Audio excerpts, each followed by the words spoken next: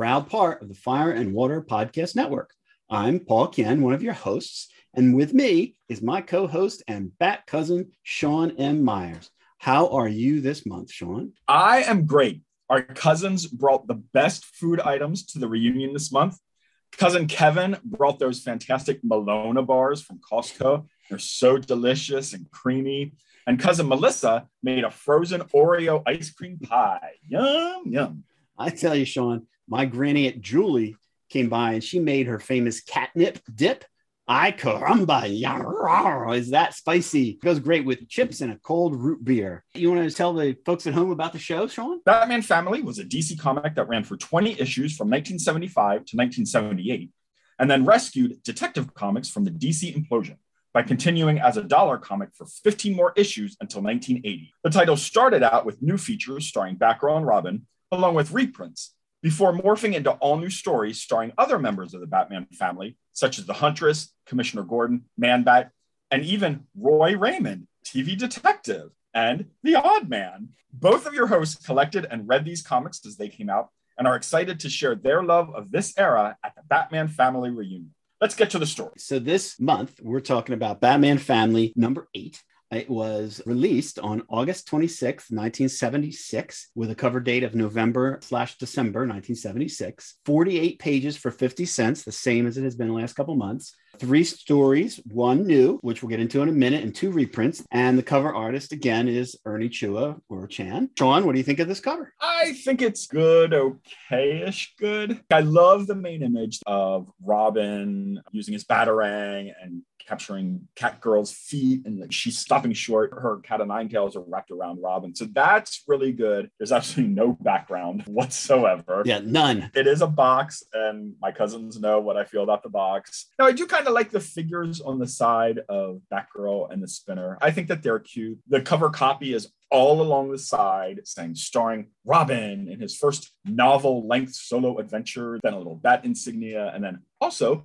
Batgirl's last case and her figure, and then the bat insignia, and then villain of the issue, the Spinner, and then the Spinner. And I like that it looks like the Spinner is standing on top of the UPC box. Yeah, that's cool. I did like that. That's cute. They're starting to get used to using that. They're knowing it's going to be there. I'm not a fan of Robin's face in the cover image. I like the cover of the Catgirl, I think is pretty good, but his face is kind of, I don't know. I'm not a fan of how his face looks in that one. Kind of looks like he's struggling more than he really should be, just for wrapping it around the legs. Yeah. I mean, Catgirl looks great. You get a lot of leg on the cover. It was really interesting to me, and we'll get into this in the story a little bit. When we had Catwoman and Catgirl, you could tell them apart. They're wearing exactly the same outfit. And it took me like till my second reading to realize that Catgirl had a ponytail. Yeah. And that made her look younger. Yeah. The other thing that's odd about the cover, when you actually have the physical comic book in your hand, the background is kind of like a Hershey's chocolate cocoa brown. But if you look on the DC Universe app, it's like blazing red. And then the other thing too is all the cover copy on the side, it literally looks like cut and paste. This black blob around starring, and then Robin is just there, and then this black blob for somebody didn't want to retypeset it, I guess. Yeah, it's really, the DC Universe app is great because when you're at work and trying to write synopsises, you can pull it up. But sometimes the art looks great, and then other times it just looks horrible. And it does look horrible on the app. Yeah, the only other thing I noticed that we lost this issue is the banner across the top. This is giant. The Batman Family logo is actually a little bigger, and the box itself is a little bigger. That's an improvement on the one hand, although I think we all love those banners from DC Comics on the top, whether they were 100-page super spectaculars or giants or dollar comics or whatever. We all like those banners because that's what we would see peeking out at us on the spinner rack. But we did lose it, and it probably does help the art a bit. She is sort of popping out of the box. It's not my favorite cover of the series, but it does the job. I agree. Yeah. This is what the story is going to be about. And we will post the image of the cover as well as some additional pages from each of the stories in our family portrait gallery on the network's website. Paul, remind our listeners where that is. That's fireandwaterpodcast.com, and look for Batman Family Reunion. Post your comment. Let's jump into that first story, Sean. Our first story is The Copycat Girl Capers, starring Robin. It's 17 pages. The writer is Bob Rozakis. The penciler is Irv Novick. The inker is Vince Coletta. And it was later reprinted 3 times in the Teen Titans Bronze Age Omnibus hardcover from 2017, Batman Arkham, Joker's Daughter trade paperback from 2018, and Robin, the Bronze Age Omnibus from 2020. Robin in the Copy Catgirl Capers. Our splash page features the Cat O' Nine tales of Catgirl as she ensnares Robin, while a ghostly image of the character's parental figures floats between them. Our story proper begins in Chem 101.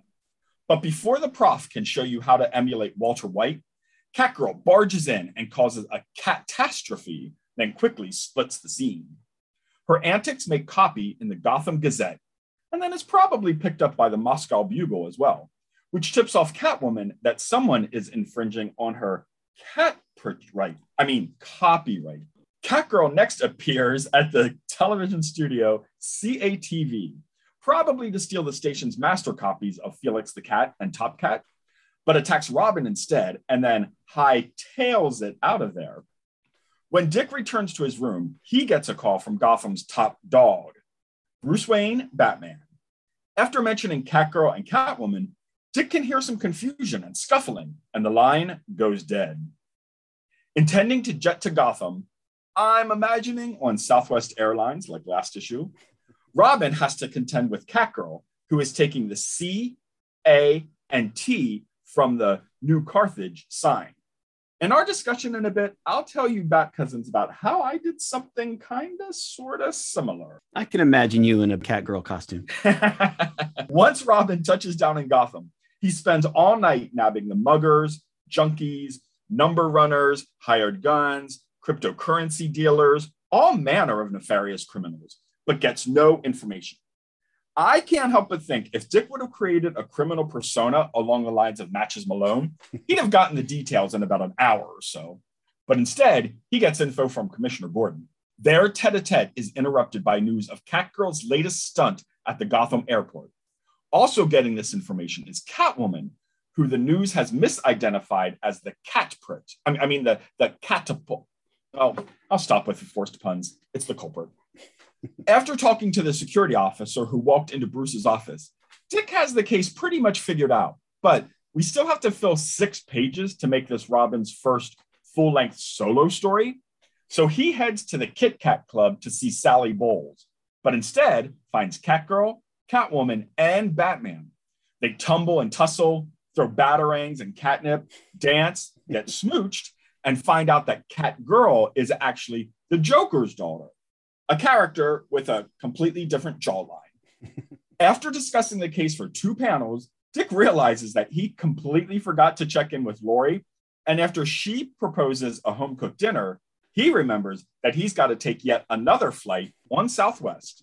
Paul, what did you think of the story? I really like this story. The art is good throughout. It advances the overall storyline of the Joker's daughter, but keeps us guessing at her motives. By the end, you finally get the idea like, whoa, Bob Rozakis is setting something up with the reveal that Catgirl is the Joker's daughter. I remember when I was a kid even thinking that's cool. What is she after? We still haven't figured out what she's after. She doesn't really steal anything. She's stealing signs off of airport things. She's just causing mischief. I love all that. So how about you? What I really like about the story is it's really little different sections. When you talk about movies, you talk about like action set pieces. This really is from action. Like it starts off in the classroom. She causes commotion there. It's at the TV studio. She causes commotion there. And even when Dick is on the phone, there's a little bit of intrigue there. Then he races to the airport and Catgirl is there. Then he's on the streets of Gotham. Then he's with Commissioner Gordon. And that's a little bit more story and exposition. They pack a lot in those 17. I mean, Bob Rozakis, these Bronze Age writers in general know how to pack a lot of story into short comics. It is hard for me to believe because they say like at long last in full length solo action for the first time, Robin the Teen Wonder. And it is like an 18-page story. It's just so hard for me to believe that this is the first longest story he's been in. Well, I mean, Robin was always the sidekick. It wasn't until this time when he started having his own adventures. And obviously, Marv Wolfman took that and ran with it. But all those stories, which we've talked about before that he had, and Robin had a lot of stories in Star Spangled Comics, the backup, which are super fun. Like I said, we read those archives. But I mean, they've tried to write him out, right? And when they sent him to college, but then they realized, oh, that's a good setting for stories. Do you have a favorite caper of Catgirl? The first sequence that you talk about is in the lab. And what I think is hysterical is the second panel. Dick is like totally not paying attention to the lecture. He's got only eyes for Lori. I mean, just look at the two of them looking at each other. Neither one of them is looking at the teacher. He's been through all this training with Bruce and Batman. He's like, I don't need all this. I know how this chemistry stuff. And so this got me wondering, does she know that Dick is Robin? What's up with that, right? So that's part of the mystery because she's disrupting a particular class. I mean, at Hudson University, how many classes? Hundreds of classes probably going on at any one time, right? I have a question for you. So when Chief McDonald comes in, Laurie calls him Uncle Frank, and Dick is right next to her. So he must know. I still haven't figured out this idea that he doesn't know that Chief McDonald is Laurie's uncle. I think the only time that was referenced was in like the text piece. I don't remember them bringing it up in story points at all. You know, he comes in and, okay, Uncle Frank. And there's no like shocked look on Dick's face. No. Well, and then after that, she goes to the TV studio. You must love the gimmicks. I love gimmicks. I'm disappointed she's not pulling it out of a file folder purse on her hip because that's my favorite. But I do like all of the gimmicks that she has. Yeah, the catnip. And he's like, youch. That catnip is really biting me. She has set up a big cat's cradle. That was cool. That might be my favorite. And she's laughing. Ha ha ha. Maybe that's a little clue that she's Joker's daughter. And we didn't see it, but probably the way she ran through it was how in the 90s movies, characters would go through like the red laser beams just by doing splits and turns. And she knew the exact pattern. She's been practicing this for months. Exactly. The way he's all tangled up is pretty funny in the bottom of that page. It's pretty funny. I do think that's neat. And she's dying to unmask him. So she doesn't know who he is. Now that's another clue. So readers, pay attention to that. Then it moves on to the real mystery of the story, kind of starts on this page where Robin's on the phone and he knows he's talking to Bruce, but he doesn't, at this point, he doesn't know if he's talking to Bruce's Bruce Wayne or is he dressed up as Batman? And then, you know, there's a scuffle, there's a sound, and then the line goes dead. So what happened? We don't see Bruce. He's in shadow. Yes, we don't see him. And I love how she just happens to be then at the airport taking the CAT off the sign. So, Cousins, I have a story to tell you. I want to hear your story now. It's definitely not as bad or mischievous at all as taking signs off of a building. But I used to work at a movie theater. So you think this is going to the marquee, and it is, but it isn't. At the theater I worked at, it was a little fourplex. Every Thursday, I would have to go down with this huge, long, mega selfie stick that had a suction cup at the end. And change the letters. Yes. And at that point, the marquee was all flat letters that you would slide in. And sometimes it was easy, but most times it was hard. But that theater, we owned the downtown theater in Hanover, which had been closed down for years and years and years. And that was a real old-time theater. The box office was out on the sidewalk in a little half-rounded thing. And it was huge inside, like a huge lobby, stairways, but it was all decrepit and run down. The manager at the time, Brent Shear, who was like a close personal friend, and another friend of ours, Beth, we went in one day and it was neat and spooky and cool. But their theater had the old time letters, the dimensional letters, which were red and black, that sat outside on their huge marquee. We found where the letters were kept. So I took the S and the M for Sean Myers from there. And it was theater property, which wasn't being used anymore. So it was fine, I guess, to take home. And also, too, I was a huge fan of Mary Tyler Moore. And Mary Tyler Moore had the M in her apartment. So like my SM marquee letters were reminiscent of Mary Tyler Moore. Very cool. Now, luckily, I got away with the letters. No one came up and strung me up by a rope. Yeah. Robin makes very quick work of her. I think this is hysterical. He just totally dismisses her, makes quick work of her, leaves her literally hanging. He's a man on a mission. He has to find out what's going on with Bruce. So he jets off to Gotham City. Well, before you go on, they call Gotham City twice in this story very explicitly the Big Apple. Yeah, I hate that. I hate that too. I don't like that either. So he jets off to Gotham, and then we get a really cool page. Irv Novick really did a great job. Now, I'm not super crazy about his bat signal, because there's like 14 extra bat points. Yeah, something's off with the bat signal, yeah. But these next couple panels are quote unquote wordless. You get voiceover, but you're seeing like all these different crimes happen, and then Robin come up and stopping them and foiling them. And then you see him almost flash running. Novak was known for flash. You almost see him flash running out of the Batmobile because like these little after images. So he punches the guy. Yeah, it was a very flash-like image. That was cool. After his night of crime busting, he doesn't get any information. He talks to Alfred. And here it's revealed, I don't know if I'm looking for Bruce Wayne. Am I looking for Batman? What's going on? Then he gets a clue when he talks to the police officer. But we have to talk about Catgirl's next mischief, which is stealing catsup. Pronunciation guide time.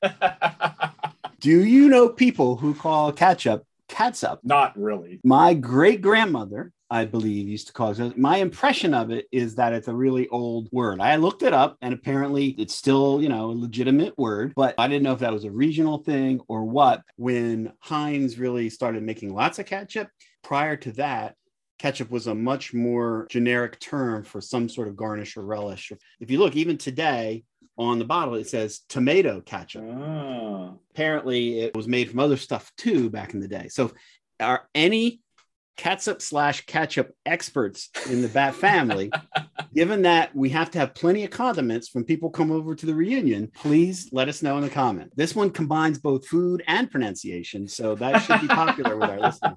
Yes, it should. Yes. Catwoman getting annoyed. I love Catwoman when she's annoyed. It does bring up the intellectual property laws of criminals. And actually, I think in a fair amount of stories, you do have a criminal who will adopt another criminal's MO to throw Batman off. There's probably like Riddler stories where he's stealing birds or something like that to make him think it's Penguin. So that's kind of interesting. That's a turn. I always like the stories where the villains fight amongst themselves. I never buy it when there's too many of them teaming up. One of the reasons we like Secret Society supervillains, they were always arguing. They were worse than the Huntress and Sportsmaster. They were always arguing. Now, you can imagine some of them, like the Flash's rogues, right? Yeah. Anyway, I think it's funny when they argue. And then we get another clue about what she's after, the Kit Kat Club. What mischief can I get into here to lure Robin after me? So that's pretty explicit, something that she's doing to say, what can I do to get his attention? We still don't know that she's the same character yet. And she walks in on Catwoman's gang. Yeah. And because Catwoman left no uncertain terms about how she felt about Catgirl, they're going to attack her and get rid of her from the boss lady. Yeah, they have to team up. My favorite page is this next one. They have a dance move at the top. They have to team up to beat Catwoman's goons. Robin does a flip. They take out the guys. Catgirl gives Robin a little kiss on the cheek. She starts to go. He's like, wait a minute, you're not going anywhere. He tugs on her cape and poof. The mask comes off and it's the Joker's daughter's face on top of the Catgirl's body, which is fabulous. Fabulous. Classic. The panel before the Joker's daughter's face, Robin is holding her mask. You can see like there's a whole face part underneath the mask. I love it. I love it. This is my favorite page. This page is definitely going in the gallery. You guys are all love this one. Now we're like, whoa, now what's really going on? So then Batman and Catwoman come up and Joker's daughter disappears. She does a Batman right onto Robin, disappears. Batman, you see him. I love how he's also got a disguise on as this night watchman with a mustache and everything. And he's got one of those same kind of masks because Catwoman's ripped his shirt in the exact place where the bat signal is. So we know it's Batman. I almost thought Batman's disguise as this person was a Power Girl cosplayer. But it wasn't. Anyway, we wrap up. We find out, of course, Batman's undercover. Dick has to like, whoa, I better get back and see Laurie. She's got dinner for me. And also for Liz Ann's note, Dick is rocking a green vest outfit. So I'm sure Liz Ann will comment about green his pants. Yeah. Green pants and green vest outfit at the end of the story. Maybe she's okay with it on Dick. I don't know. You get a shot of his butt there. So maybe that makes it okay. Anyway, this was great, especially the ending. Now, did you have it on record? Number 7 was your first comic. Were you able to then immediately pick up number 8? No, I didn't get this for much later. I actually did get a copy of this maybe like a year after. I got it in Lancaster. There is a farmer's market named Roots, which it's spelled Roots, which of course those is Lancasterians. Roots. But that Pennsylvania Dutch, what they call it Roots auction. The version I had did not have the cover. I wouldn't get the covered copy until later, and I'll tell that story. This was a coverless copy. So for the longest time, I did not know what the cover of this looked like. Interesting. So no, I did have other parts of the Joker's Daughter saga, but not this one. I wouldn't get this one until way after Makes sense. Included. Very cool. Well, that was awesome. Anything else on the Robin story? You want to move on? I think I am ready to put my dancing shoes. Those guys were dancing. We might as well put on our dancing shoes too. In this segment, we're taking a trip to Gabriel's Horn, the hip happening hangout for the Teen Titans in the 1970s. And we are going to talk about the most 1970s moment in the main Robin story. Paul, what do you have? There's a number of small ones. There's a newspaper again. There's one small one and one big one.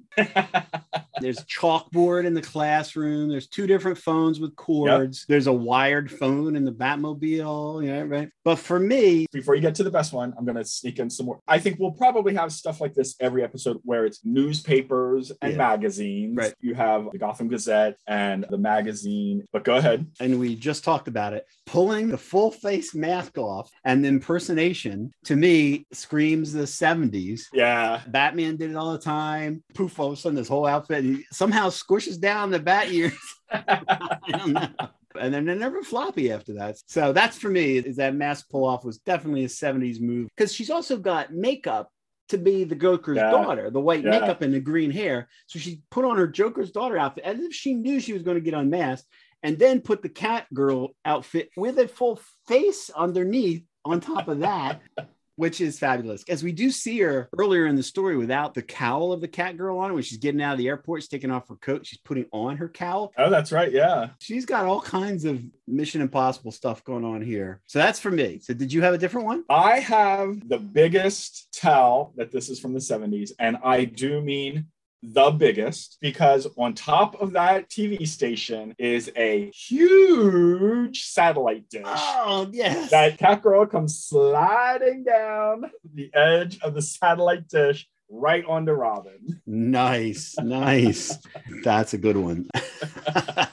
Oh, boy. All right. Let's go on to our second story, starring the villain of the issue, the Spinner. The title of this story is The Web of the Spinner, starring Batman, Robin, and Batwoman. Yay. 9 pages, written by Bill Finger, with art by Sheldon Moldoff, one of our favorites, and inked by Charles Paris. It originally appeared in Batman number 129, 1960, which has a great cover, by the way, of the Batwoman being spun around on the fans. Batman and Robin are after a new criminal mastermind, the Spinner. They are checking all the places with spinning objects, Natch. They actually find him at the Cool Fan Company, making off with the, quote, payroll rhino. What is that? Only ex-cons from the Joliet prison know that it was slang for money. The gang gets away, though, blinding Batman and Robin with a, quote, colored glass impregnated fan, unquote, whatever that is.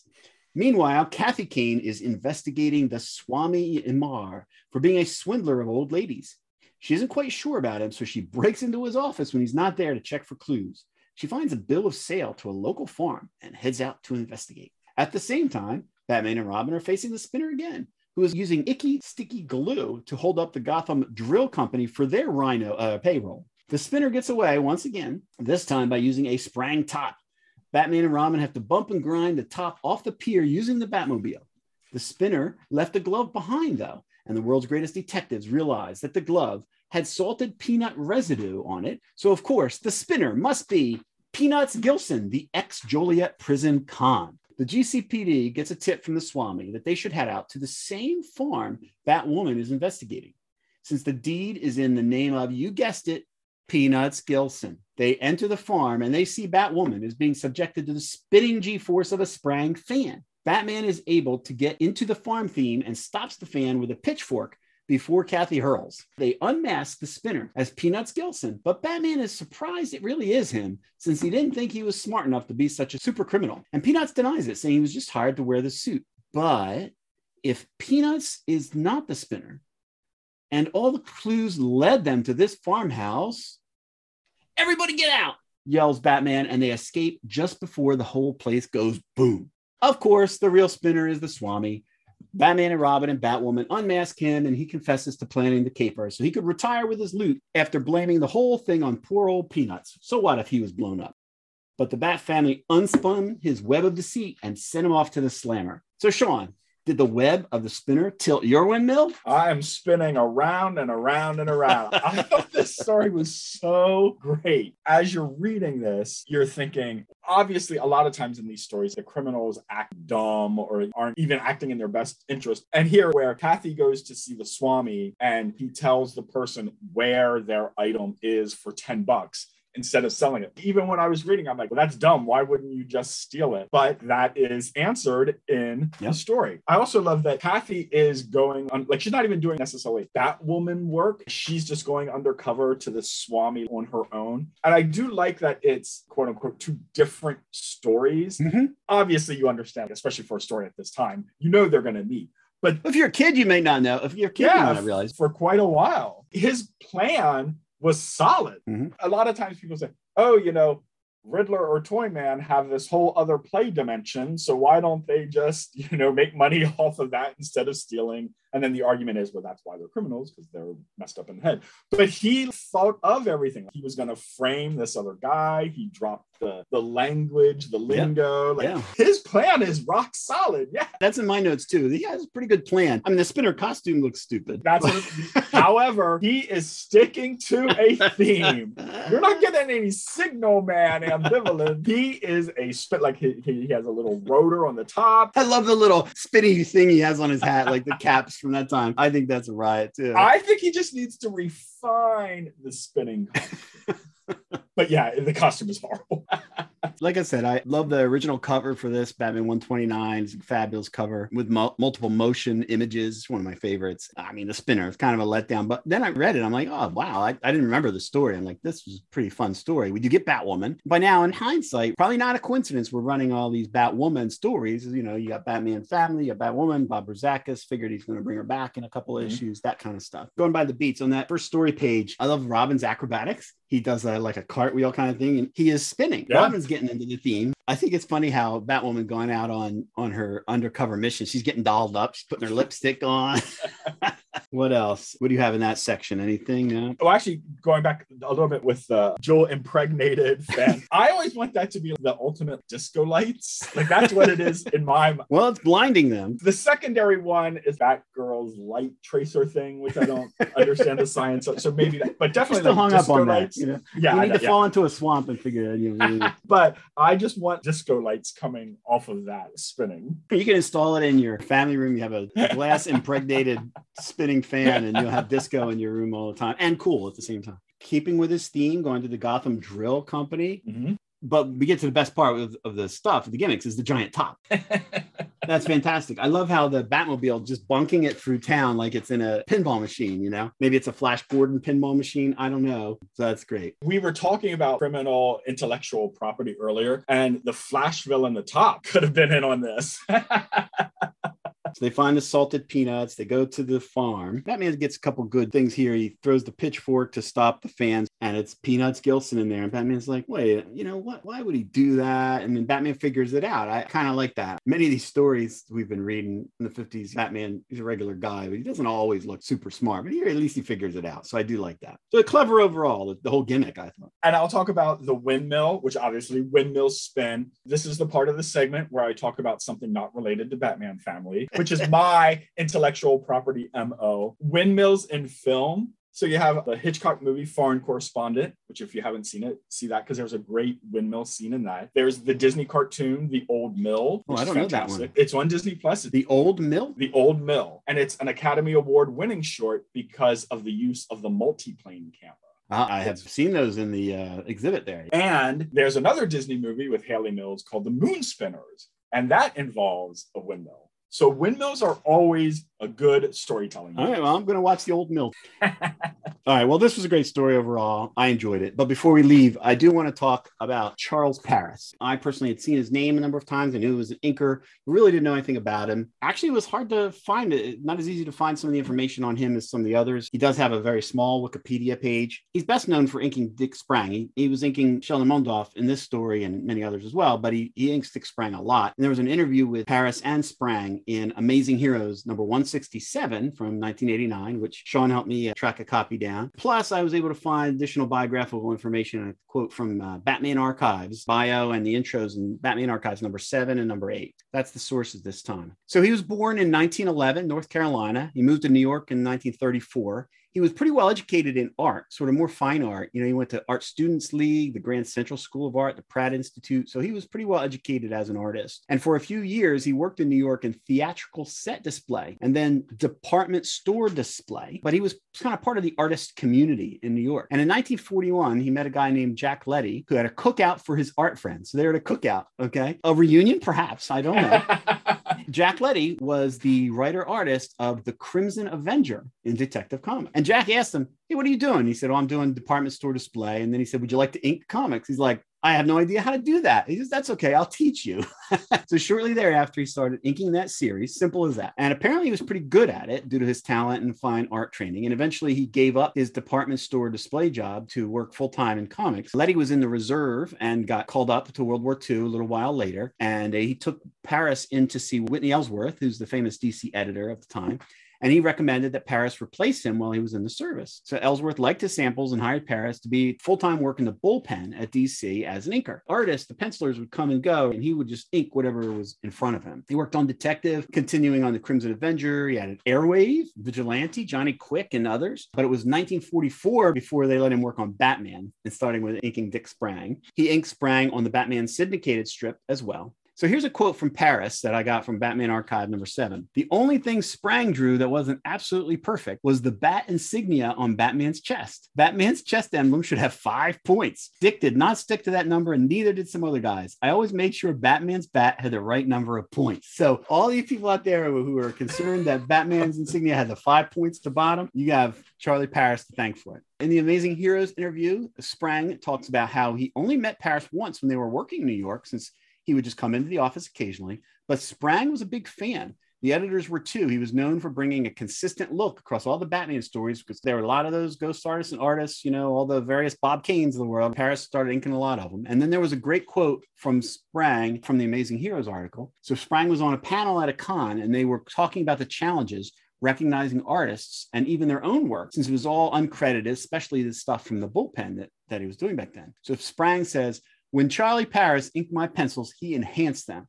I have never seen anything that Charlie Paris inked that I had the slightest negative criticism about, just the opposite. He goes on, when Charlie started inking me, before I knew him, I would draw some lines with a double line. The thick part would be the double line. Well, after I saw Charlie's work there was no need to instruct the inker that this line was supposed to be full of energy and some variation. Charlie would just put it in. We had a rapport. And Paris replied, Richard, I felt the same way inking your stuff. I did the best job I was capable of. I knew you were doing your best, and I just flowed through on your intentions. There was never any doubt about your intentions, and I can't say that about all the pencilers I worked for. So the article is great. 2 of them go on to compliment Bill Finger and others, you know, and they never even met him. So Paris worked on Batman and related titles until 1964.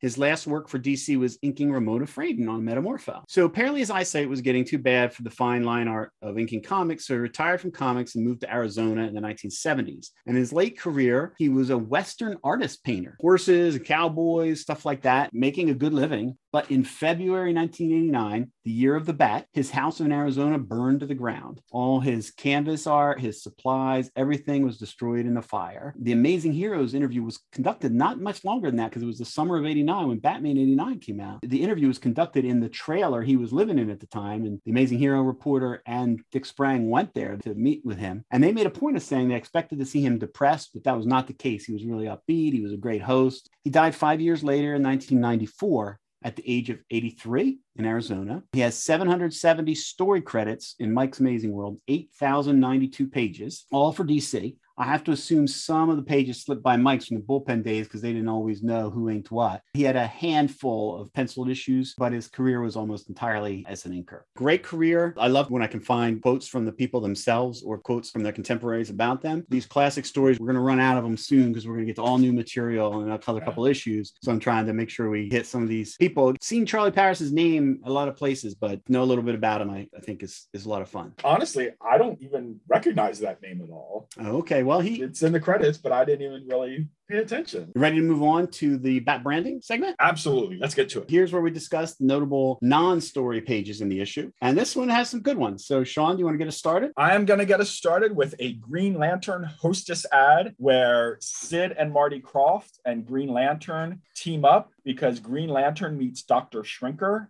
Oh, no. It's not Dr. Shrinker, but he has stolen Dr. Shrinker's MO and he's shrunken people. And Green Lantern is going up against Dr. Live. And if you spell that backwards, you'll know what trouble that is. So he shrinks Green Lantern. Which Dr. Live has to make sure to tell everyone. Yeah, I know. Yeah, it doesn't make sense at all. It looks like Dr. Savannah with a fake beard on him. He shrinks people down and puts them in jars. Luckily, Green Lantern breaks open the jars and the people, they're happy that they've grown, but they're happy that they're grown because when they were little, they couldn't eat Hostess fruit pies. I'm actually not sure if that's so much of a bad thing because my history with Hostess fruit pies are not fantastic.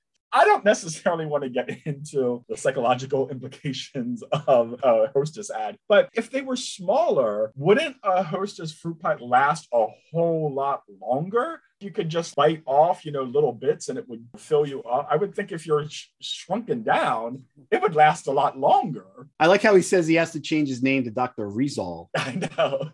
Spell that backwards. All right. On the next page, we have a pretty cool ad for a sensational summer. Visit the Galaxy of Greatness DC line of superstars. And it's a full page ad for Cobra, which was a new title. The return of the Teen Titans, tomorrow's heroes today. Dr. Light wants to wipe them out before they can even get their careers started. Detective Comics, for some reason, Commissioner Gordon kidnapped. But the notable thing, don't forget our 2 new TV series titles debuting this month. A little thing called Super Friends #1 and Welcome Back Kotter #1. This is a cool ad. They don't really have a Super Friends picture. It's just Superman, but there's a shot of Gabe Kaplan. This ad is really neat. There's a lot of goodness for Sean on this page. Oh, yeah. Teen Titans. I loved that run of Teen Titans. That run was my introduction to the Teen Titans. Me too. Mm-hmm. I understand people who knew and loved the original Teen Titans, how this run probably could have been seen as a disappointment. However, I loved it. It was so sad that it didn't last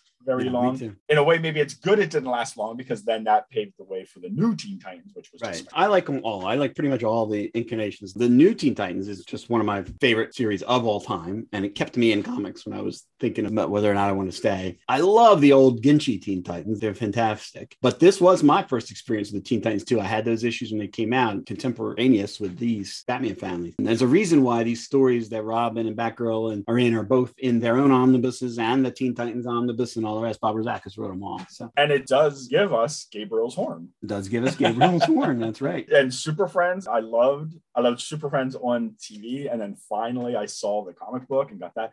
At the time, I loved Welcome Back Kotter. Talking on the playground, up your nose with a rubber hose. Oh my gosh.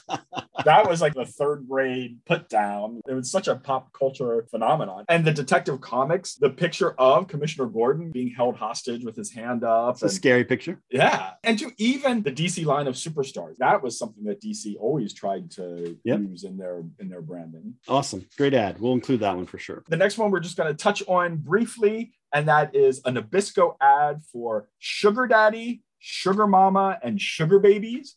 It's all caramel. Popular in the UK, perhaps? Maybe. I do love caramel. I think they still make Sugar Daddy and Sugar Babies. I don't think I've ever recall Sugar Mama. Yeah, I don't remember. The difference is Sugar Mama is caramel covered in chocolate versus just a caramel bar, which was Sugar Daddy. Okay. But yeah, I've definitely had Sugar Babies and Sugar Daddy. They're so sticky and gooey, those things. They were, yeah, you would have it in your teeth and like pull it out. And then you'd have to like wrap it around so it doesn't fall on the ground. And now we're going to move on to Batmail Family, which of course is the letters page. And we're inviting Ed Villa, Denise Oscar, Rich Hango, Ron Fitz, and Scott Gibson. If you're listening to us, please, please, please join the reunion. We would love to hear your thoughts about having your letters in this issue. And I don't know that we're going to specifically talk about one letter or anything, but we are going to talk about the topics and themes of the letter column. Do you want to bring something up, Paul? My favorite part is the end. Bob Rozakis even signs it. He says, in response to our clown princess was so great, it prompted us to follow up in this issue's Cat Girl caper with a Batgirl Robin team up next issue titled Startling Secret of the Devilish Daughters, where the Dynamite duo face off the offspring of Scarecrow, Riddler, and Penguin and learn the startling truth of the Joker's daughter. In my head, I have it as this big epic, but it's 3 stories. Plus, then she's got a bunch of appearances after that. But I don't know, the mystery of the Joker's daughter will resolve next issue. So that's good. I think those two things combined, the fact that in the next issue, there are 3 different characters. When you're thinking back, you think, oh, there was Catgirl. Oh, there was Joker's daughter. Oh, there was Scarecrow. Oh, there was Riddler. Oh, there was Penguin. So I think that adds. Maybe you think that they had their own stories or something, but they didn't. They were all part of the same story. Yeah. Exactly. And the fact that she continued on for a little bit as a character, I think that makes you think it lasted longer. And then a lot of the other responses were about Agatha Christie and her mystery, her death. And luckily, we'll get to a little bit of that in the feedback. A funny quote from Ron Fitz. He said, Robin has dialogue like, smoke clinging to me like Laurie at a drive-in movie. Really now, if the Teen Titan really equates the 2 experiences, he has some deep psychological problem. I thought that was funny. And Bob Rozakis' response is fantastic. He says, where there's fire, there's smoke. Now we're going to move on to the piece de resistance. And that is the 2-page center spread for the CBS Saturday morning. And there's a lot of good stuff. At 8 o'clock, you have Sylvester and Tweety. 8:30, the Bugs Bunny Roadrunner Hour. 9:30, you have Tarzan, Lord of the Jungle from Filmation. Then throughout the day, you'll have In the News, which was not as good as Schoolhouse Rock, but they were little 1 minute, 30-second segments of news. But then at 10 and 10:30, you had the Shazam ISIS Hour, and that was phenomenal. Then you had Arc 2 at 11, Clue Club at 11:30, Fat Albert and the Cosby Kids at 12, Way Out Games, WOG, I remember that. That was live action from 12:30.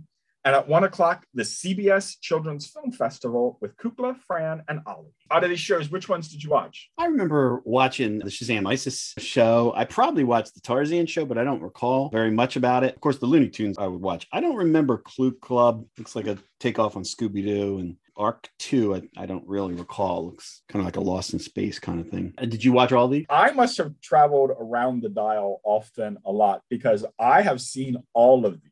And I know that at the time, I would have also watched ABC and NBC. So I guess maybe on the reruns, I caught some of them. So the Looney Tunes, maybe I didn't watch those in this incarnation. Yeah, I don't know where I saw them. But especially because I think Super Friends was still on at 8 o'clock during that hour. The Tarzan, I think I saw later when it was combined with Batman and was it the Super 7, I think? So that maybe I watched later. But definitely Shazam and ISIS, I watched that.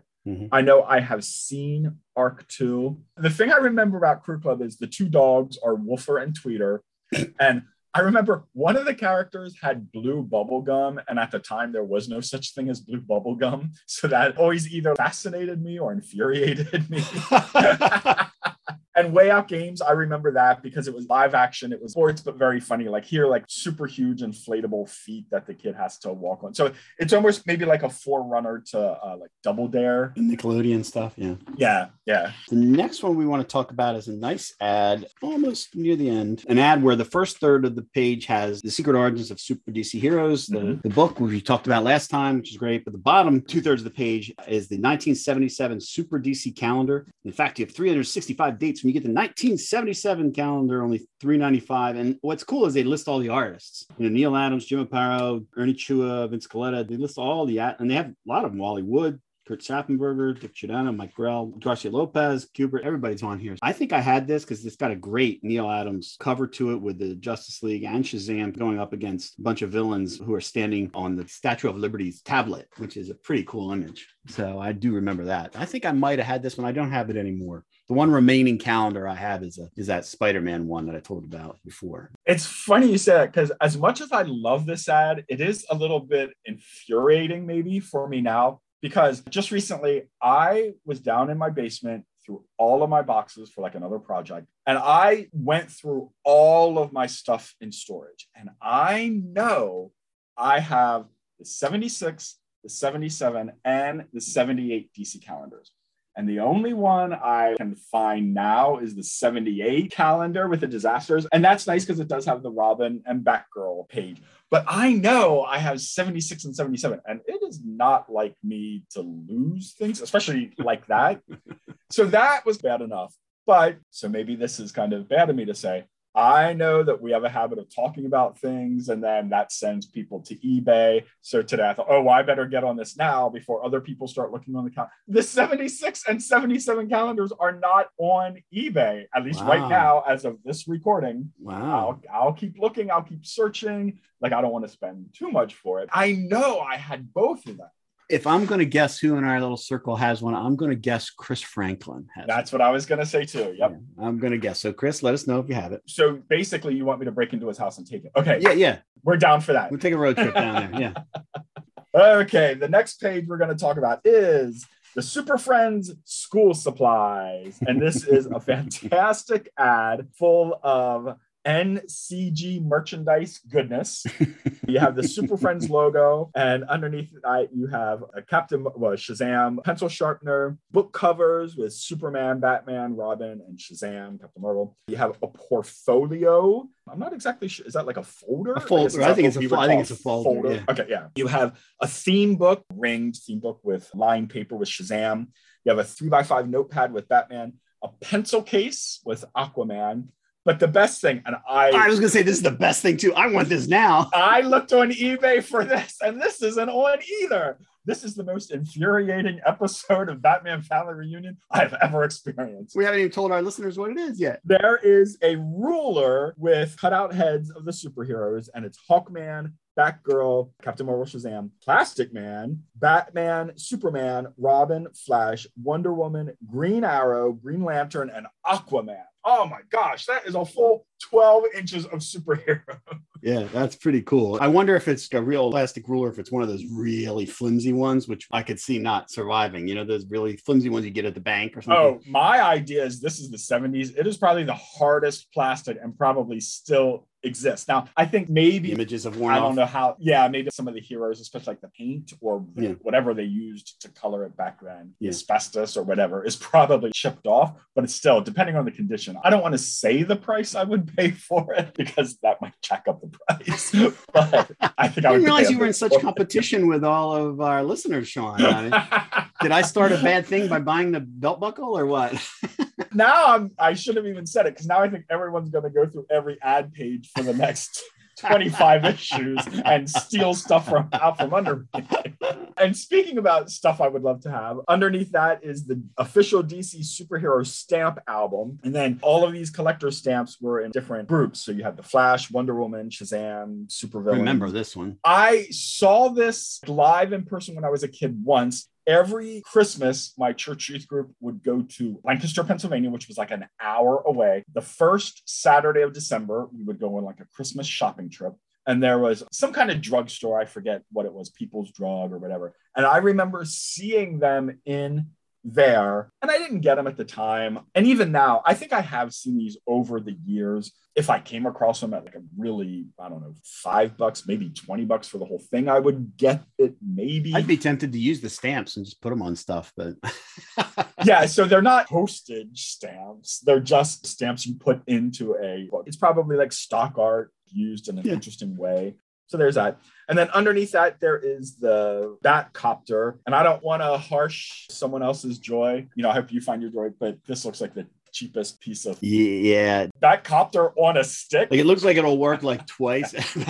I don't know. What do you do? Twist the stick and it launches or pull a string or something? I'm trying to figure out how that works. However, if any of our cousins love the Batcopter and you have precious memories, please write in and let us know. All right, let's finish off the Bat branding with the last physical page of the issue is Batgirl Cover Girl, which is pretty neat. Since her first appearance in 1966, Batgirl has appeared in many different DC magazines. Here are 4 cover shots of the Domino Daredevil. What's neat, they do have in different titles. So there's the one in Batman where she's facing off against the green suited Catwoman. Detective Comics where she's revealing her identity. I think that's to her father, right? And that one is that the issue where she reveals her identity to Commissioner Gordon? One where she guest starred in the Justice League during the heyday of the Batman 66, where they were spotlighting all the Bat characters. And here she is going to battle the Queen Bee, which is neat. And then great cover of her falling from the sky and Superman in his own title rushing up to catch her. She's like, no, don't save me, Superman, save Metropolis instead. We talked about this, I don't know, a couple of issues ago where she guest starred in Superman a couple of times, and we don't know if they were trying to create some chemistry there or whatever, but they were fun stories. Of the 4 covers, although she's in danger the most,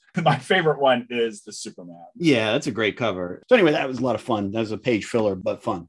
All right, ready to move on to the third story? From Batgirl to Batgirl. So the next story is Batgirl's Last Case, starring Batgirl. 8 pages, written by Frank Robbins, drawn by Don Heck. And it originally appeared in Detective Comics number 424 from 1972.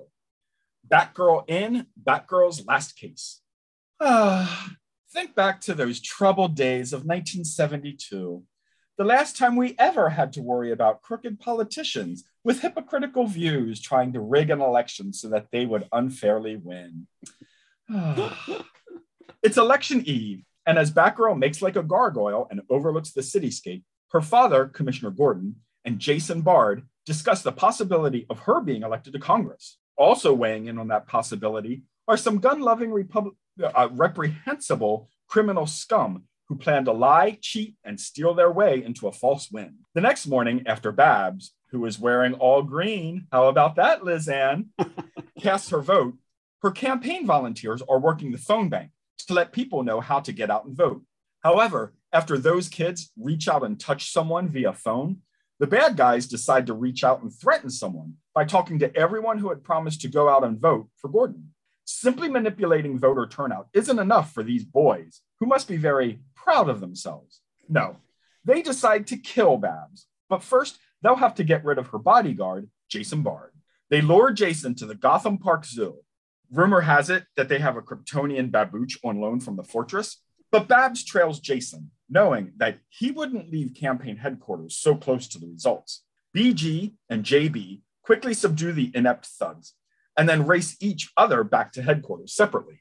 Jason saves Babs from some absolutely horrendous feedback, as in preventing an exploding microphone from killing her, and then commiserates with Jim that they are both going to miss her as she flies to Gotham on Southwest Airlines, the same airline that Robin used to fly the Aztec Temple last issue. What did you think, Paul? I don't know. This is not my favorite story of the issue. Not a lot going on, right? Get the vote out by the kids. You mentioned it, another green outfit. Now Liz Ann has me looking everywhere for it too. Don Heck, he's past his prime at this point. Not my favorite artist. I will have words, but go on. Yeah, the collar, which of course now I can never not see it when it's there. So it's educational, I guess, about how they would try to impede the voters. Still happens today, obviously, just different and more sophisticated. But overall, this is the story. I think they viewed this as an important story to present because this is the one where she gets elected to Congress and goes off to Washington, which is great. This is only a 4-year-old story at this point. She's been in Congress for a while. She's down in Washington. In DC time, she, I think, only serves 1 term and comes back to Gotham. But for readers who might not have seen this story, it's a good backstory part. But it's a little on the unexciting side for me. I don't have a lot else to say about it, to be honest. How about you? What do you think? So I'm going to start off with the good things and then spend 4 hours about the bad things. I do love that it showed how Babs went to Congress. And I had never seen that before. So when I got this, it was a cool story. Mm-hmm. I absolutely love Jason Bard. In general, I love regular, normal people who help superheroes. Yeah, he's a good character.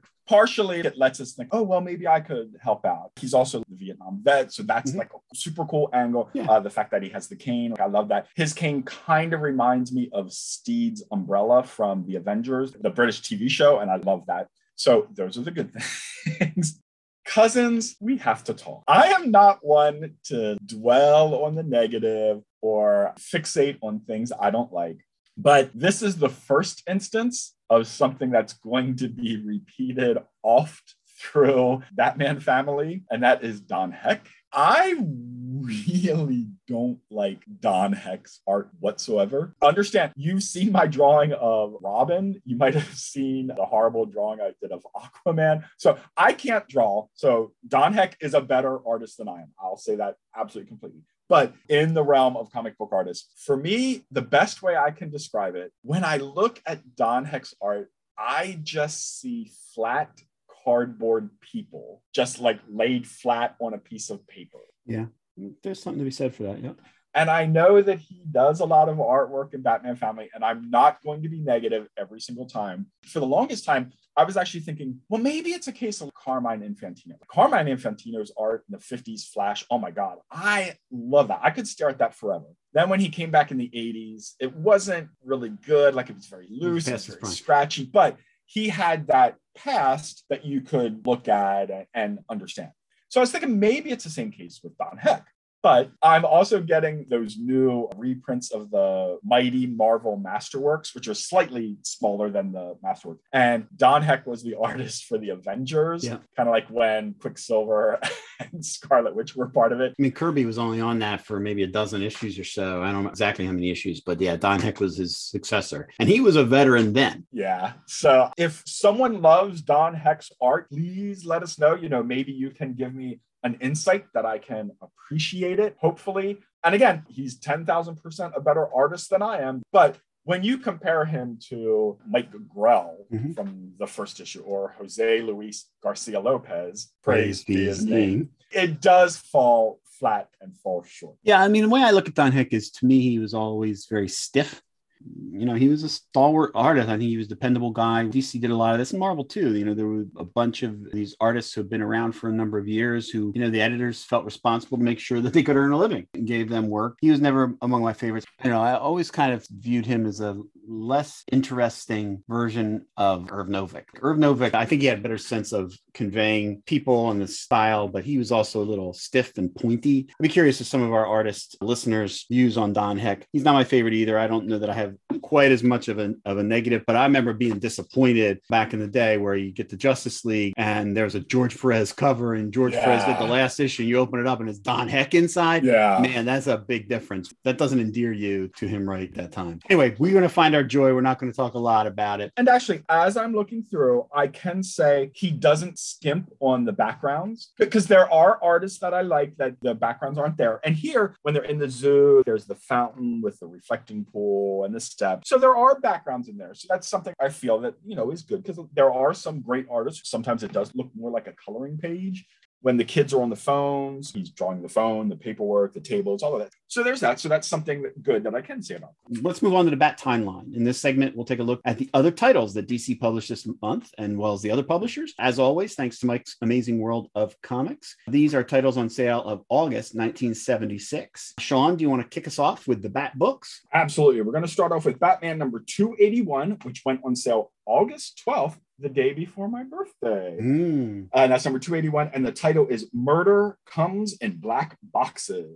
There's a dynamic picture of Batman on the cover, two-fisting criminals on either side of him. And that has to be really hard to knock out people on both sides. Yeah, for sure. Next up is Detective number 465, because there's no Brave and the Bold this month, unfortunately. The Detective 465, we get the calculator again. Started with the Atom, we talked about last episode, in 463. Last issue in the off month was 464 with Black Canary. This month, the calculator goes up against Elongated Man. I think I mentioned last time that all these stories were written by our pal Bob Rozakis.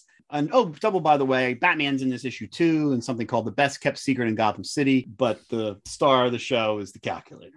And our next title is Justice League of America number 136. And it is Crisis on Earth S. Oh, how I love Earth S. With the Marvel family, Captain Marvel, Mary Marvel, Captain Marvel Jr. But related to our Bat timeline, the Batman and Robin of Earth 2 are on the cover. Yeah, that's cool. Batman is pasting Joker right in the jaw. I think that's Earth 2 Joker too, isn't it? If I remember correctly. I think so, yeah. Robin is jumping right on to Shade. That's pretty cool. It's a great cover. I always liked when you could tell the Earth 2 Batman, because he didn't have the yellow circle around the bat. Exactly right, yeah. Now, there is no World's Finest comic this month. But there is goodness ahead, because as we talked about, it's Super Friends number 1. Yay! And that does have the Super Friends, including Batman and Robin, bursting out of the TV screen. That's cool. It's got Wendy and Marvin, though, everybody, because this is the pre-Wonder Twins Super Friends. And they do go up against the Super Foes, and that is Penguin, Toyman, Poison Ivy, Cheetah, and Human Flying Fish. Sean, you're maybe too modest, but I believe you were the guest on the premiere episode of For All Mankind, a Super Friends podcast, where you reviewed that very issue, did you not, with our friend Rob Kelly? That is correct. And I'm not too modest, because I was also going going to talk about, they took the idea of the Super Foes and the Super Friends and made it into a kid's book. And Rob and I also talked about that. If you put Sean M. Myers into the search bar of Fire and Water, you will get both of my Super Friends appearances talking about this beautiful, beautiful story. Awesome. And then last but not least, in the Bat-related books, we have a new entry as well. Another new entry, Teen Titans number 44, which is the return of the Teen Titans, written by Bob Rozakis, and got a cool cover with Dr. Light menacing the original Titans, Robin and Wonder Girl, and introducing Mal as a Teen Titan, which was great, bring a little diversity. So what else you got this month, Sean? Okay, for my newsstand picks, I am standing at Uffelman's newsstand now that I know how to get there. Thank you, Dad. I didn't get all of these books back then real time, but we're taking the time machine, and I am going to get Action Comics number 465. Yep. And that has Superman pasting Luthor in the jaw. But on the inset, they're having a flashback to when they were fighting as teenagers. Yeah, that's cool. I think Luthor de-ages Superman or something in that story. I had that on my list too. It's an excellent cover. And there's a backup story called Paper Hero with Steve Lombard. My next pick is, of course, All-Star Comics with the Super Squad, and that is number 63, a huge Solomon Grundy, and he is attacking Power Girl, Hawkman, and Wildcat. He looks like he's 12 feet tall in that cover, a little out of proportion. He looks like it's King Kong. The fiddler is in the background. Then my next one, I'm branching out to Marvel Comics. It's the Amazing Spider-Man. Has Spider-Man, the Punisher, and Nightcrawler on the cover. Now, at the time, I had no idea who Nightcrawler is, but now I definitely would get this issue. And that's Amazing Spider-Man number 162, Let the Punisher Fit the Crime. I'm with you because I think this storyline where the Nightcrawler gets started in Spider-Man, I was buying Spider-Man, not the X-Men. This one would have been my first experience with Nightcrawler as well. And it's pretty cool image. This was still at the time when they were appropriately considering the Punisher a villain, where he's menacing them and a group of hostages on is it a ferry or one of those transom boats. It's an excellent cover by Ross Andrew. The next issue I'm going to get, we talked about, and that's Justice League. And then I'm also going to get Marvel Tales number 73, which is a reprint from Amazing Spider-Man 92, and that has Iceman in it. So this month I'm getting Nightcrawler and Iceman with Spider-Man. Nice. My next one I did not have at the time. I do not have now, but I would love to have it now. And that is a really for real Treasury. It is not a limited collector's edition. It is a Treasury, and it is Marvel Treasury edition number 11. And I don't have to tell anybody who that stars. So I'm going to go into the next one.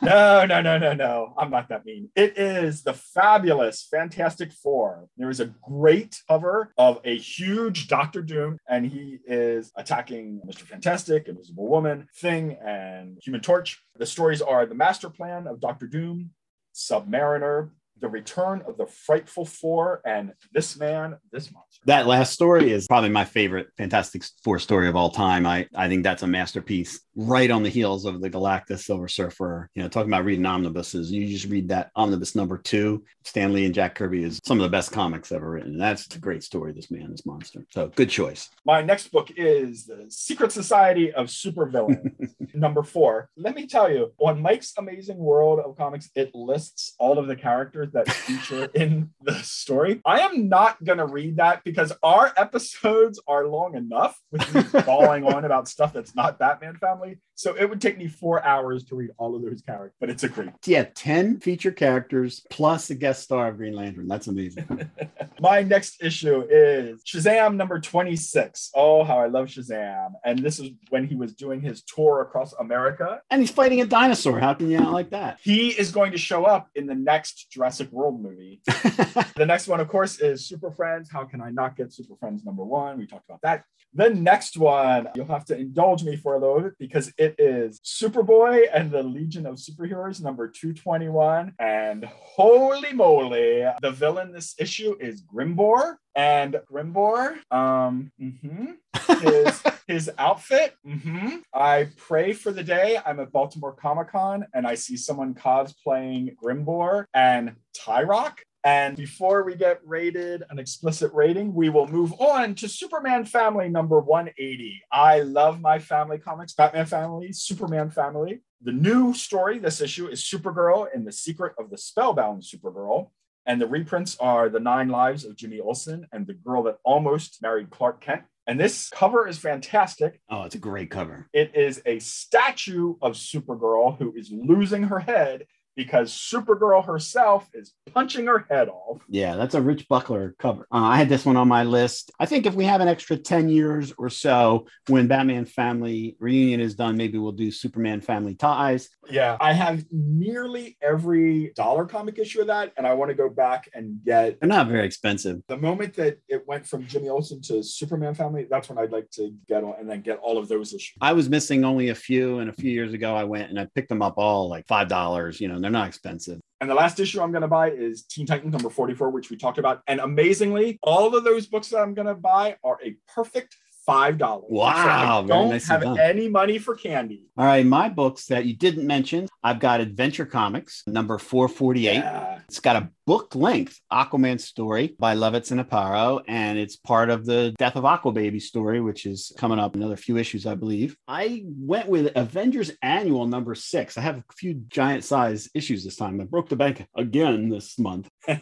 This Avengers Annual has a great cover by Jack Kirby, and the villains are Nuclo and the Living Laser. Still waiting for those two in the MCU, but you've got this cover with this giant yellow monster menacing the Avengers. It's pretty tough to avoid that one. I thought I'd go off the board a little bit from my regular stuff and get Beep Beep the Roadrunner number 60 on a flyer. It's kind of cute looking cover with Roadrunner and two little Roadrunners being chased by the coyote in the rain. Did the Roadrunner have kids? I didn't realize that. A little brother and sister. I don't know much about that, but I thought that looked fun. I am surprised you didn't pick Fantastic Four, number 176, with the Impossible Man. Great stuff. Also with George Perez art. I always liked him. That might have been my first exposure to him. I can't remember because he was at the very beginning of the Fantastic Four, and then he came back, 100 issues later. I can't remember if I'd seen him before this. I do like the Impossible Man. Oh, yeah. He's cool. Flash 245, Irv Novick art, and a Green Lantern backup, which is terrific. It's got a pretty exciting cover. The Freedom Fighters, number 5. Again, surprised you didn't pick that one. Guest stars Wonder Woman. I ran up my $5 on Fantastic Four Treasury, and I don't regret it. Another Rich Buckler cover with Uncle Sam carrying Wonder Woman, talking about her sacrifice. And inside, you got Ramona Freidenart in there as well. Next up, I have Invaders, number 10. But I got tomahawked on this one, Sean. They got hit by the dreaded Deadline Doom. There's a 3-page framing sequence around the 1943 Captain America reprint. And then the last one I'll talk about, because I had Superman Family, was the Marvel 2-in-1, number 21, The Thing and Doc Savage. Again, loved 2-in-1, team up all those comics. I would not have heard of Doc Savage at this time, so this might have been my first exposure to him. He's been published by various comic companies over the years. That's kind of neat. It's a pretty exciting cover as well. Thing and Doc Savage sort of bursting through a wall, coming right at us. Cool cover by Ron Wilson and Joe Sinnott. Oh, by the way, there's just a mere 10 Richie Rich titles. Oh, you got to print it out. You counted 10 as well. That's funny.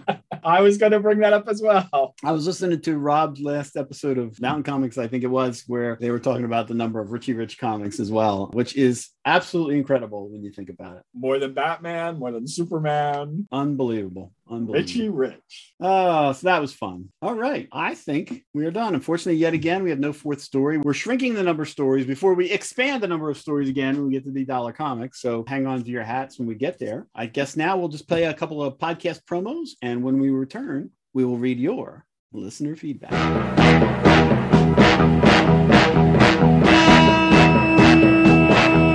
The Fire and Water Podcast Network is a collection of Super Friends plus Shag. So what could be more appropriate than a podcast about the Super Friends? It's For All Mankind, a Super Friends podcast, a read-through show about the classic DC comic book series, covering all 47 issues of the original run, plus a few surprises. Hosted by me, Rob Kelly, and a rotating group of my Super Friends. Coming soon from the Fire and Water Podcast Network. It all looks good to me.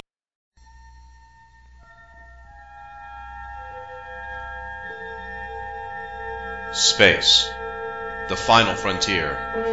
These are the recordings of the podcast Gimme That Star Trek.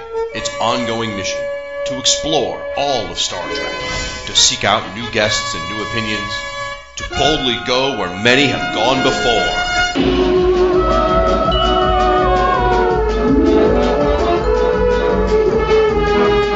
Gimme That Star Trek, A new episode every month, only at fireandwaterpodcast.com and on iTunes.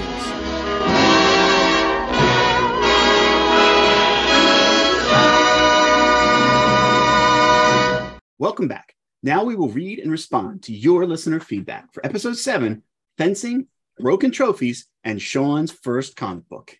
First up, we've got Network All-Star and pinball wizard Rob Flash Kelly, who stops by the reunion to say, "Great show as always, fellas. I wish I could remember my first comic book, but they were always around, so that piece of personal history is lost to the ages. I loved Bruce putting his feet up on the final panel of the first story, as if Alfred doesn't have to wipe the table down once he's done. I always thought Dr. Double X was a neat character with a tragically goofy costume." We've got a lot of comments on the costume, Dr. Double X, in these comments here. Anyway, he's got a tragically goofy costume. Red and yellow color schemes should be reserved for flame-centric characters only. Otherwise, it just reads to me as a hot dog with mustard on it. Regarding the first issue packs, I would go with set A. You get Demon #1 and the Shadow #1. Can't beat it. Both classics, Rob. And finally, Rob adds, "My video store had those Marvel tapes. I never understood how licensed material like this looks so shoddy. Marvel was usually a lot sharper when it came to their merch." Amen, Rob. Rob McCarthy, otherwise known as Arthur Fleck, comes by with some responses and questions. "Hey guys, I think that Teen Wonder was because he was Boy Wonder for so long. Number 2, wait, how often was Adam in Detective? I've been thinking that once they should have moved Adam to Hudson for Robin team-ups." You know, that's a great idea, Rob. I would have loved to see that. You'd have, instead of Ivy University, Adam would be at Hudson. And that's a cool idea. I wish they'd done that. So Adam only appeared in 14 issues of Detective, where he teamed up with various DC heroes across the DC universe to try to find out who murdered Thomas and Martha Wayne. Oh, no, that's wrong. He only appeared once. And it's like a 4-page story. It's like a throwaway thing. Rob McCarthy continues. Number 3, all due respect, Kurt Swan is awesome. Chuck Coletta piped in to agree. He exclaimed that Kurt Swan was the definitive Superman artist. I'm sure Chris Franklin would agree. Rob says, number 4, remember the Brave and the Bold 2-parter with Adam? It had Joker and Two-Face sleeping in the same tent. And I'm saying that they must have had too much of Aunt Mabel's special birch beer. Yeah, we don't know what a Joker and Two-Face were doing there, but it's good for them. Rob McCarthy says, number 5, Joker can look just like Batman by wearing a costume. And in answer to Martin Gray's question from last month as to who else beside the Mad Hatter uses a hot air balloon, Rob says, Nocturna used a hot air balloon. That's right, Rob, and listen to Martin's comments later on. And finally, and most importantly, Rob answers the question we wanted to know. Worry not.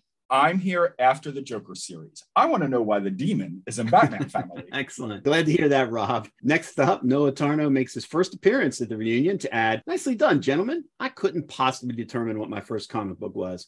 I'm quite sure my parents and other relatives bought them for me before I could read. But some possibilities are, number 1, the DC Special Series issue focusing on the secret society of supervillains. I remember being freaked out by Grodd and fascinated with Green Lantern creating a giant green version of himself. Boy, anytime your first comic book has a secret society of supervillains in it, I'm glad you're still with us, Noah. Number 2, the JLA issue in which Mr. Terrific was killed, a classic.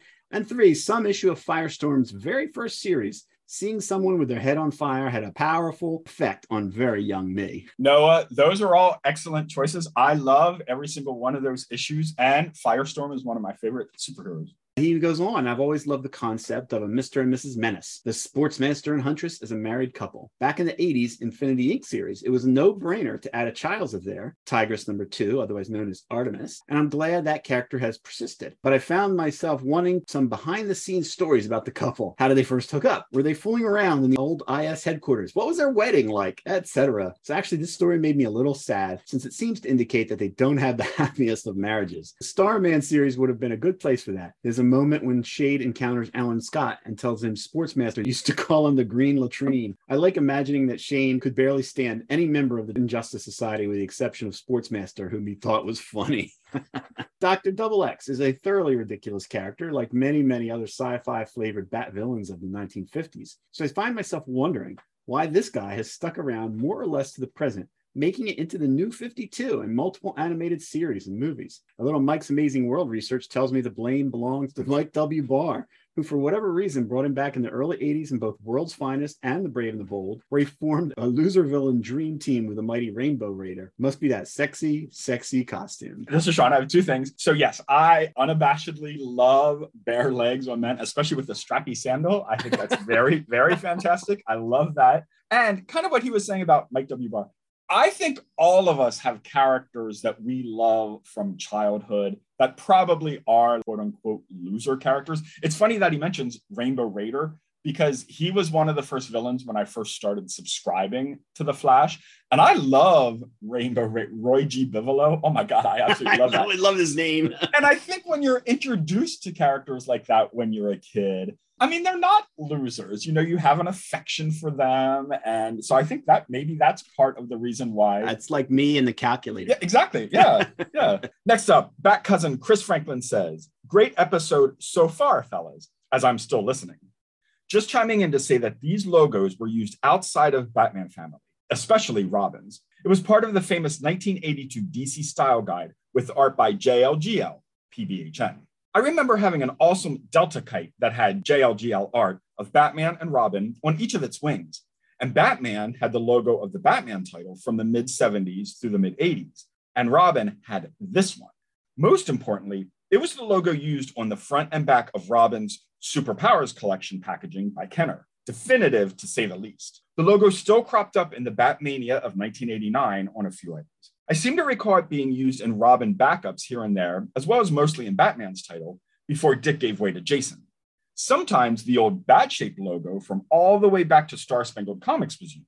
Yeah, I just want to let you all know, Bat Cousins, Chris put his money where his mouth is. He sent us a picture of the Superpowers Robin with that logo straight from the JLU cave, included it in the gallery post. In addition, silly me, I later realized I actually own a Robin Toon tumbler where you turn it around and that logo's right on the glass. So I've used that glass all the time. Now I'm going to have to get yet another Toon tumbler for my collection.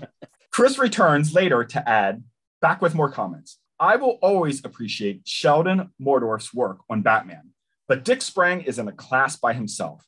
Any Batman story he drew, and he mostly drew stories with Batman, plus a handful of Superman family titles, is worth marveling at on a panel by panel, sounds familiar, level. His characters are so full of life and movement, and his cinematography is often overlooked. Sean, our local downtown video store had all of those Marvel videotapes. Yes, the covers were just baffling. A Fantastic Four video with Sue and Crystal on the cover. Hulk getting punched out on his own video cover. Sandman is actually that weird Sandman Hydro-Man hybrid. Was someone at DC providing this company Marvel artwork to make them look bad? When that store went out of business, I was hoping to buy those, but someone got to them before me. And I loved Mr. Bones candy. I still have one of those coffins in my monster display. Awesome. Captain Entropy stops by the reunion to add, in my headcanon, Chris, your whole house becomes a monster display during the House of Frankenstein. Then Network All-Star Siskoid stops by with some wisdom from his blog about Dr. Double X. He says, I wrote this about Dr. Double X, and he provides a link to the Who's Who entry and a description of Dr. Double X. And so check out the link in the comments if you want to read what Siskoid has to say. He finishes up by saying, as to whether he's less, as, or more goofy than the Signal Man, I can't be sure. So far in my 54 years on Earth, nothing is less than Signal Man. I think for purposes of the Batman Family Reunion rating, Signal Man is going to be our standard for the rest of the show. We'll see if anybody can eclipse him. Next up, Brett Michael Young says, hi, Bat Cousins. Sorry I'm late. I brought some potato salad that I will place on the corner of the picnic table directly in the sun. And of course, some more Turkey Hill iced tea. Regarding your Turkey Hill question from the last reunion, I grew up in Lancaster, PA, which is where I grew accustomed to Turkey Hill products. I've lived in the DC metro area for the last 20 years, and a lot of the local grocery stores carry both Turkey Hill teas and ice cream, so I'm never that far from home. Hey, I agree with you, Brett. As I mentioned during the episode, I love Turkey Hill chocolate chip ice cream. We get the same things here in New Jersey. I was at the grocery store this morning. I looked for my raspberry swirl ice cream, and they do not have it anymore. Well, they may be changing some labels because what I found out for a couple of months, we were unable to get the chocolate chip, but my wife found some this time and it has a new label. Ooh, there's hope for me yet. Some Turkey Hill wisdom for all you guys out there. And that'll do it for our Turkey Hill podcast. Next month, Brett Michael Young continues with, not a bad issue. I always liked the Batgirl Robin team-ups. They always had a lighter tone and a fun will they, won't they vibe. I love the F-U money Bruce Wayne chilling out in a smoking jacket and ascot all day. They say the best revenge is living well, and Bruce is being his best I am vengeance right here. The only other remark I'd make about this story is Batgirl's motorcycle isn't exactly what you'd call aerodynamic. I know branding is important, but Babs should talk to her mechanic and PR person about having a flat, wide bat on the front of her bike. Keep up the great work, cousins, and watch out for great Aunt Ethel. She's about 3'7" almost deep and is getting a little handsy. Time for our resident Bat fashion critic, Lizanne Oswalt, who makes her appearance at the reunion. Impressive podcast, most impressive. I just got over COVID, but I don't have it in my system anymore, so I should be okay. Glad to hear you're okay, Lizanne. Don't mess around with COVID, Bat cousins. We all want you around for many more reunions to come. Lizanne goes on. Interesting that this issue has Tigress, Huntress. No, not that one. That is a decent enough team-up. This has to be the weirdest double date ever. And as soon as you say double date and you're talking about DC Comics, I think of JLU with the episode for Double Date with Green Arrow and Black Canary and Question and Huntress. That is a fantastic episode of that. Funny enough, also has Huntress in it, but a different one, not that one. And not to throw shade on how the Huntress is outfitted, but animal prints never did it for me. Not something I would wear. Well, at least it wasn't green, Lizanne. Moving along, the Double X story was fine. Though red and yellow, was he supposed to be the Red Rooster version of Hulk Hogan? Long sleeve shirt with shorts. This look only works if you're a gymnast or a pro bike rider. Then again with the ballet shoes, complete with the 2 X's on his chest. Maybe he just got off work from his second job after leaving a bachelorette party. But that's usually Sean's gig, Lizanne. I don't know. Future guest and our Bat relative from across the Atlantic, Martin Gray, commented, "Hiya, Bat Brothers. Cheers for tickling my Twinkies once more. And with the second issue I ever bought. The first was issue 2, but this was better, despite being so thin. Because this one had Mr. and Mrs. Menace, Huntress and the Sportsmaster, star of TV's Stargirl. I love them. The bickering is so much fun and reached another level a couple of months later in the legendary DC Superstars number 10 with the superheroes versus supervillains baseball game. I had no blooming interest in the US version of Rounders, but it was more Bob Rozakis brilliance with the fantastic Dick Dillon and Frank McLaughlin art. If we can have a Batman family reunion Teen Titans Joker's Daughter special, why not cover this great comic? Okay, it's sport, but it'll have a Twinkies ad in there somewhere. That's a great idea, Martin. Maybe we will do a special FW Presents. It's on. We got a list of these kind of things, so hang in there. Well done on pointing out Sportsmaster's ever-changing wardrobe. Sometimes he even altered outfits between panels in the same scene, as in page 9. He's best in short shorts, obviously. This is Sean interrupting. I agree, Martin. Back to Martin. I did laugh that even Dick gives himself second billing, referring to Batgirl and Robin. Poor kid. Speaking of which, you never mentioned that moment in which he points out just how much older Babs is. 7 years, he reckons. Barbara Gordon is MILF girl. And how about that fabulous panel which declares Dick Grayson is an extraordinary person with the agility and speed of a boy and the strength and cleverness of a man and the legs of a lady shave model.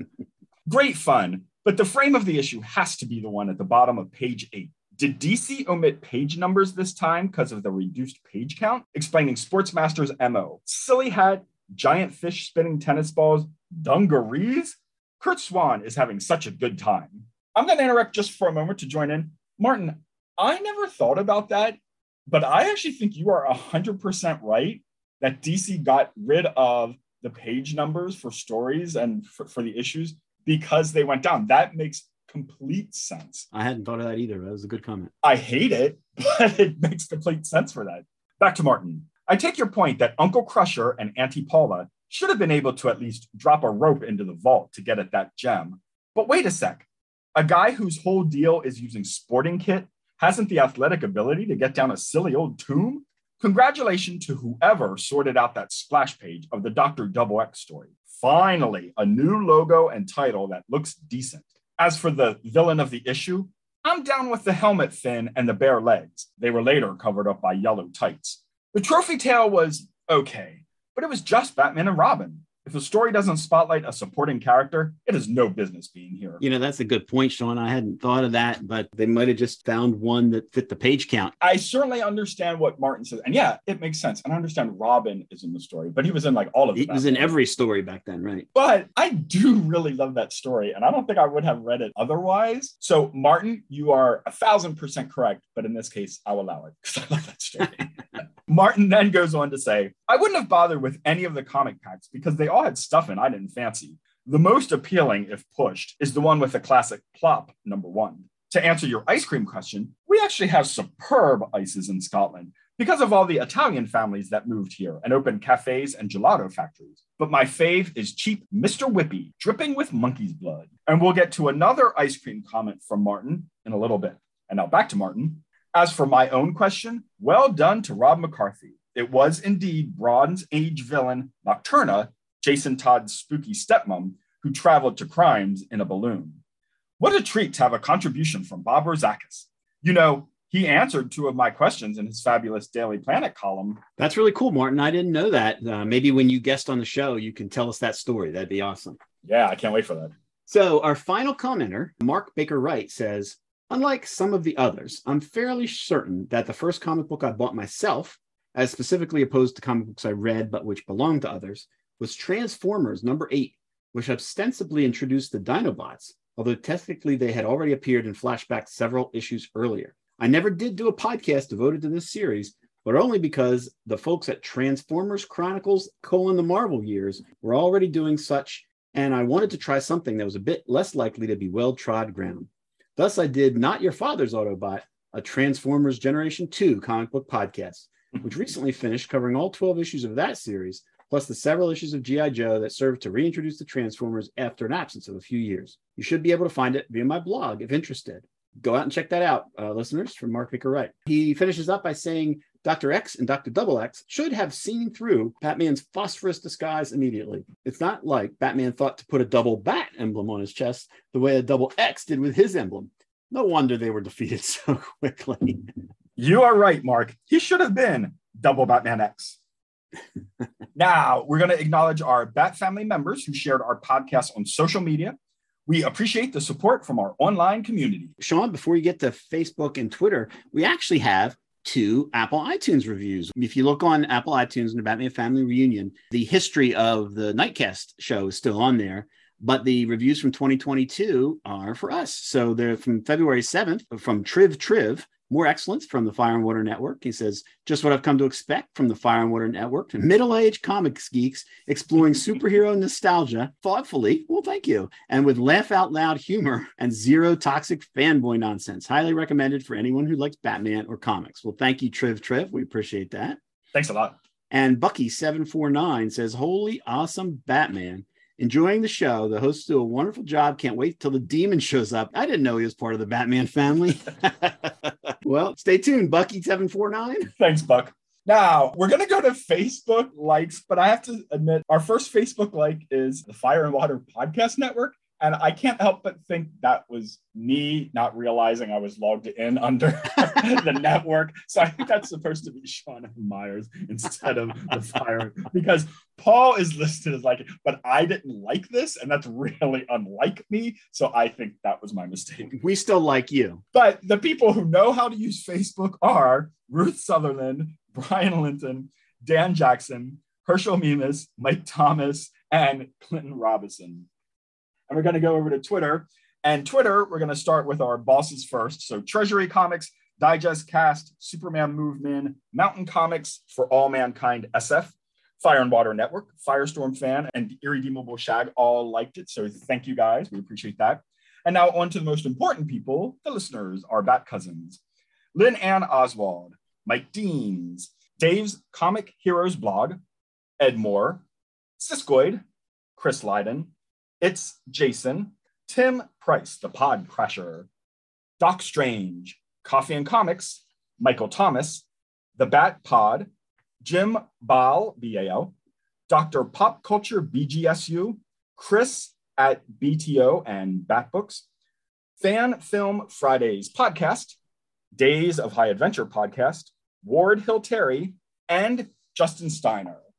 And before we go, I want to make mention of Martin's comment on my comment to him. He was on vacation and had double nougat, which is apparently a thing for Scottish ice cream fans, and sent a pic.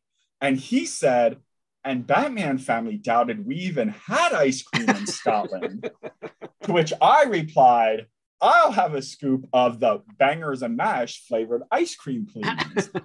And Martin sent a fantastic picture. So I encourage you to go over to Twitter and take a look at that because it's well worth the login.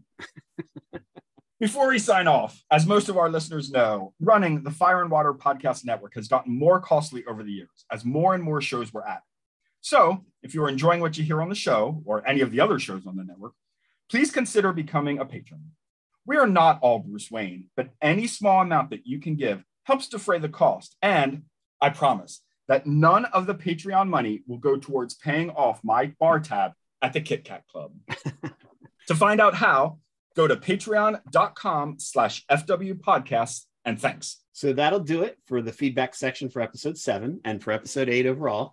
Thanks for listening, and we hope you will join us next month, where we will have a special guest, cousin Dan Greenfield of the 13th Dimension. See you then. Thanks a lot.